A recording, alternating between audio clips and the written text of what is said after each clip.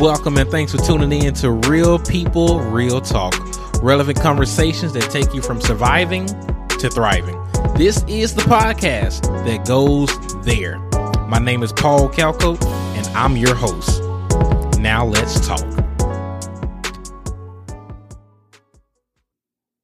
Hello, Thriver, and welcome to the Real People, Real Talk podcast. And thank you so much for tuning in.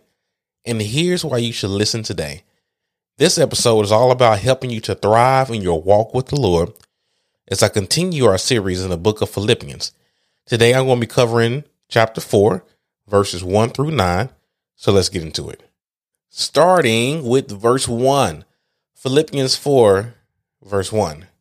Therefore, my brethren, whom I love and long for my joy and crown, stand firm thus in the Lord, my beloved. Let me remind you once more that Philippians is the book of joy. Although penned from prison, it is still the book of joy. Paul wants the reader of this letter to live in the joy of the Lord. Once again, in prison for doing nothing wrong except for answering God's call on his life. He was actually doing the will of God, doing ministry and sharing the gospel with others. So any person probably would have been mad at that, but he still experienced joy and he continued to do the will of God. What spiritual maturity. So I want to take a deep dive briefly into the word joy. Joy runs deeper and stronger than mere happiness, as joy is that quiet, confident assurance of God's love and work in our lives, that he would be with us no matter what.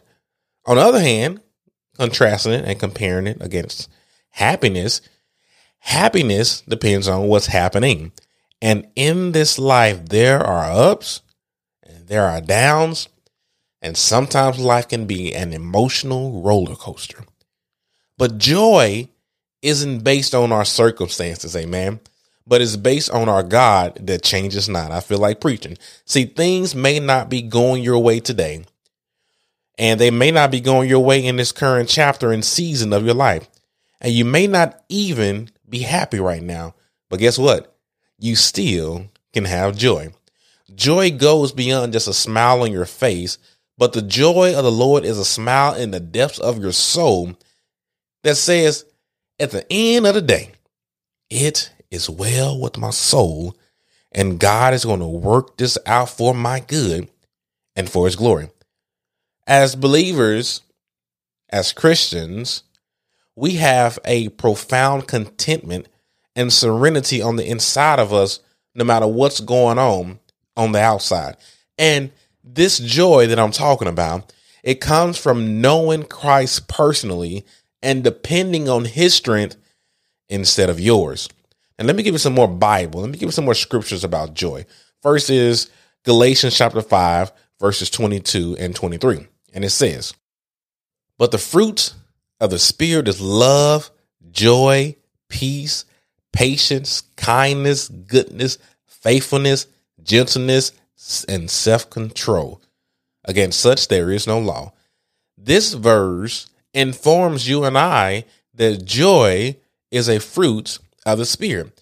And as Christians, we have God's Spirit, God's Holy Spirit residing on the inside of us when we believe, meaning that joy is available and accessible to us at any time, my friend. Now, Psalm 16:11 says, you make known to me the path of life. In your presence, there is the fullness of joy. At your right hand, pleasures forevermore. Oh, that's good right there. In your presence, there is a fullness of joy.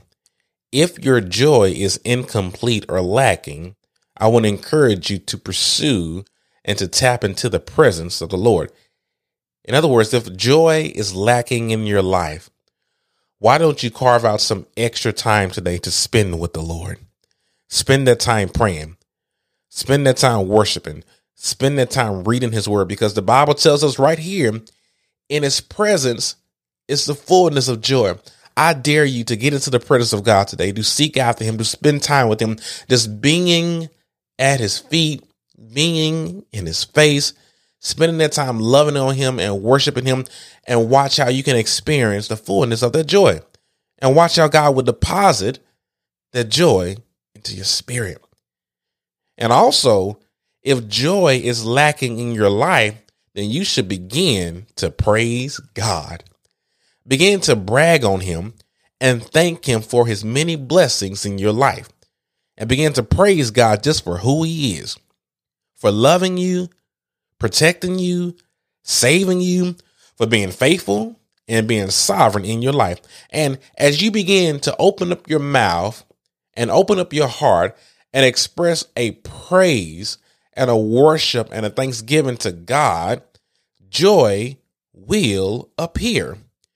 Just try it. And what I'm saying is biblical. Let me give you some Bible to back it up. Looking at Psalms 5:11 says, "But let all who take refuge in you rejoice. Let them ever sing for joy and spread your protection over them. And those that love your name may exult in you." All right. And also Psalms 32:11 is going to connect it right here. "Be glad in the Lord and rejoice, O righteous, and shout for joy, all you upright in heart." And as you praise God and you shout it out and you express this thanksgiving, this gratitude, this praise to God, joy will develop. Listen, my friend, you can have joy in this life, even in this current chapter of your life, even in hardship, you can experience joy. As the joy of the Lord, it doesn't come from outside circumstances, but from inward strength.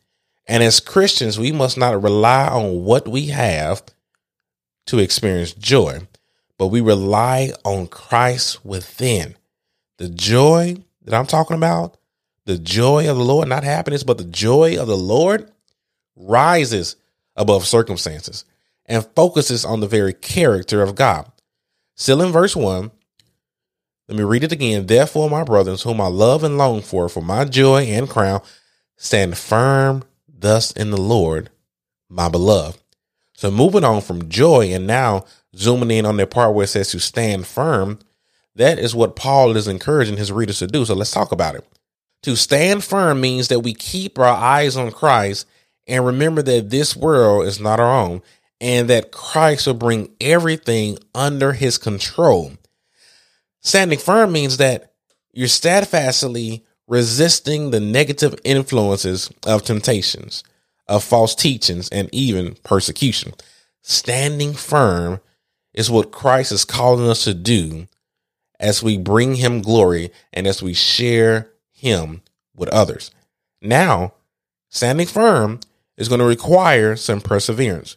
When we are challenged or opposed, don't lose heart and don't give up, because with the Holy Spirit residing on the inside of you, you have been empowered to stand firm. So not only is Paul encouraging you to stand firm, but the podcast Paul, I want to remind you that you have been empowered and enabled to stand firm because you have the Holy Spirit living on the inside of you. And that was verse 1. All right.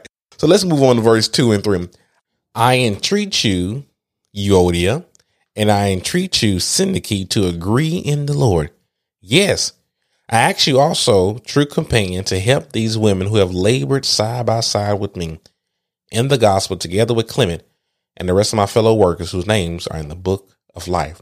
Now, Paul doesn't go into a lot of detail, but he addresses the tension between these two women and encourages reconciliation. And I don't know what's going on in your life, but that may be a word for you right now. Who is that person in your life that you need to forgive? Who is that person in your life that you need to stop being petty with? Who is that person in your life that maybe you need to apologize to? Because division has no place in our homes. It has no place in our churches, and it really has no places in our lives. We should do all that we can to live at peace with all. Take that issue, take that person to the Lord in prayer today. Don't let unforgiveness and division destroy your character or destroy your witness. Picking up at verse 4, where it says, rejoice in the Lord always. And again, I say rejoice. Let your reasonableness be known to everyone. The Lord is at hand. Do not be anxious about anything, but in everything by prayer and supplication with thanksgiving, let your requests be made known to God. And the peace of God, which surpasses all understanding, will guard your hearts and your minds in Christ Jesus.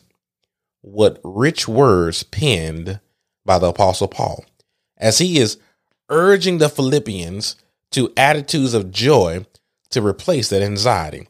And rejoice means to feel great joy, to delight. For all that God has done in you, for you, and through you, you should delight in him and experience joy. What about this? Let me give you some food for thought. Spend less time focusing on your problems and spend more time focusing on your God, who is the problem solver. And watch how your joy increases and watch how your anxiety decreases. I notice this in my own life. The more that I focus on my problem, my anxiety skyrockets. It increases. But the more I focus on God and leave my problems at his feet, the more joy that increases in my life. Now, yes, in this life, there are things that we're going to have to address, but we are to do all that we can and then trust God with the parts that we cannot do. The joy that Paul is calling for is not happiness, because as we talked about earlier, that depends on what's happening. That depends on circumstances, and circumstances change. But Paul is calling for joy, a deep content that's in the Lord, based on trusting in his sovereignty, trusting his faithfulness, and trusting his will. And if joy is based on God, that means that joy is always available, because God is an omnipresent God. He's always there for us, and he changes not. All that to say that joy is available to you today, my friend. Now, the second word that I want to look at in those verses is the word reasonableness. And reasonableness is the disposition that seeks what is best for everyone and not just for oneself, thus being selfless. As Christians, we shouldn't be about division, but we should seek peace in order to maintain community in the body of Christ, in our local churches, and in our homes, in our families, in our marriages. The Bible tells us in Romans 12:18, if possible, so far as it depends on you, live peaceably with all. So look at again at verse 6. It says, do not be anxious about anything, but in everything by prayer and supplication. With thanksgiving, let your requests be made known to God. Let's keep it real. Worries and issues will arise from time to time. But Paul is encouraging us to turn our worries into prayers. I've heard it said like this: the more that you worry, that means the less that you pray. But the more that you pray, that means the less that you worry. Paul is actually echoing a sentiment of what Jesus taught in the Sermon on the Mount that's found in Matthew chapter 6. Believers are not to be anxious, but we are to entrust ourselves into the hands of a loving and caring Father whose peace will guard us in Christ Jesus. This is too good not to read. I want to read an excerpt from the greatest sermon ever by the greatest preacher ever, Jesus Christ himself. And he preached this sermon found in Matthew chapter 5, 6, and 7. And specifically, I want to read for you chapter 6, verses 25 through 34, as Jesus warns us against worrying. So allow me to read this to you, to read this over you, as this is the best part of the podcast, because it's directly the words of the Bible, the words of the Lord. So hear the word of the Lord and be encouraged. Therefore, I tell you, do not worry about your life, what you will eat or drink, or about the body, what you will wear. Is not life more than food, and the body more than clothes. Look at the birds of the air. They neither sow or reap or store away in barns, and yet your heavenly Father feeds them. Are you not much more valuable than they? Can any one of you, by worrying, add a single hour to your life? Or why do you worry about clothes? See how the flowers of the field grow? They do not labor or spin. Yet I tell you that not even Solomon in all of his splendor was dressed like one of these. If that is how God clothes the grass of the field, which is here today and tomorrow is thrown into the fire, will he not much more clothe you, O you of little faith? So do not worry, saying, what shall we eat? What shall we drink? Or what shall we wear? For the pagans, they run after these things, but your heavenly Father knows that you need them. But seek first his kingdom, his righteousness, and all these things shall be given to you. Therefore, do not worry about tomorrow, for tomorrow will worry about itself. Each day has enough trouble of its own. Amen and amen to the word of the Lord. Today, my friend, God is calling you to shift your focus on him so you can stop drowning in worry, stop drowning in anxiety, and you can start experiencing the joy and the peace of God. So we talked about joy. Now let's talk a little bit about peace, which I like to call it as joy's other cousin. Peace is the inner tranquility and the poise of the Christian that trusts in the Lord. God is so awesome, y'all, that he can give you a peace that surpasses all circumstances, a peace that surpasses all understanding. In other words, when you can't quite figure it out, God will give an assurance, a calmness, and a peace within you while he works it out. Just like joy, peace is a fruit of the Spirit. And that means as believers, it's available to us. God's peace is so good, my friend, that it can provide a calm even in the midst of chaos. True peace isn't found in just positive thinking or in the absence of conflict or in feelings, but true peace comes from knowing that God is in control. And our citizenship is in Christ's kingdom and it's secure. Our destiny is set and the victory is already ours. So allow the peace of God to guard you, to guard your heart against anxiety. All in all, my friend, in the midst of worry, in the midst of anxiety, we are to keep praying. We are to keep pursuing God. We are to keep expressing praise and gratitude to God and watch how he will work it all out. This peace that God gives transcends our feelings. It transcends our human intellect and analysis. And before I move on, I have a quote by John MacArthur from his Bible commentary, and it says, "Fret and worry often indicates a lack of trust in God's wisdom, sovereignty, or power. Delighting in the Lord and meditating on his word are a great antidote to anxiety." Some food for thought.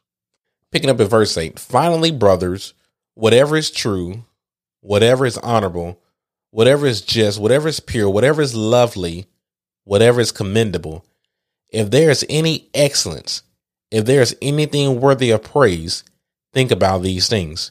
What you have learned and received and heard and seen in me, practice these things, and the God of peace will be with you." What we put into our minds determines what comes out in our words and our actions. And the Apostle Paul is telling the people to program their minds with thoughts that are true, noble, right, pure, lovely, admirable, excellent, and praiseworthy. Do you have problems with impure thoughts or impure daydreams? Maybe you should examine what you're putting into your mind, whether it's through television, the internet, social media, books, conversations, whatever.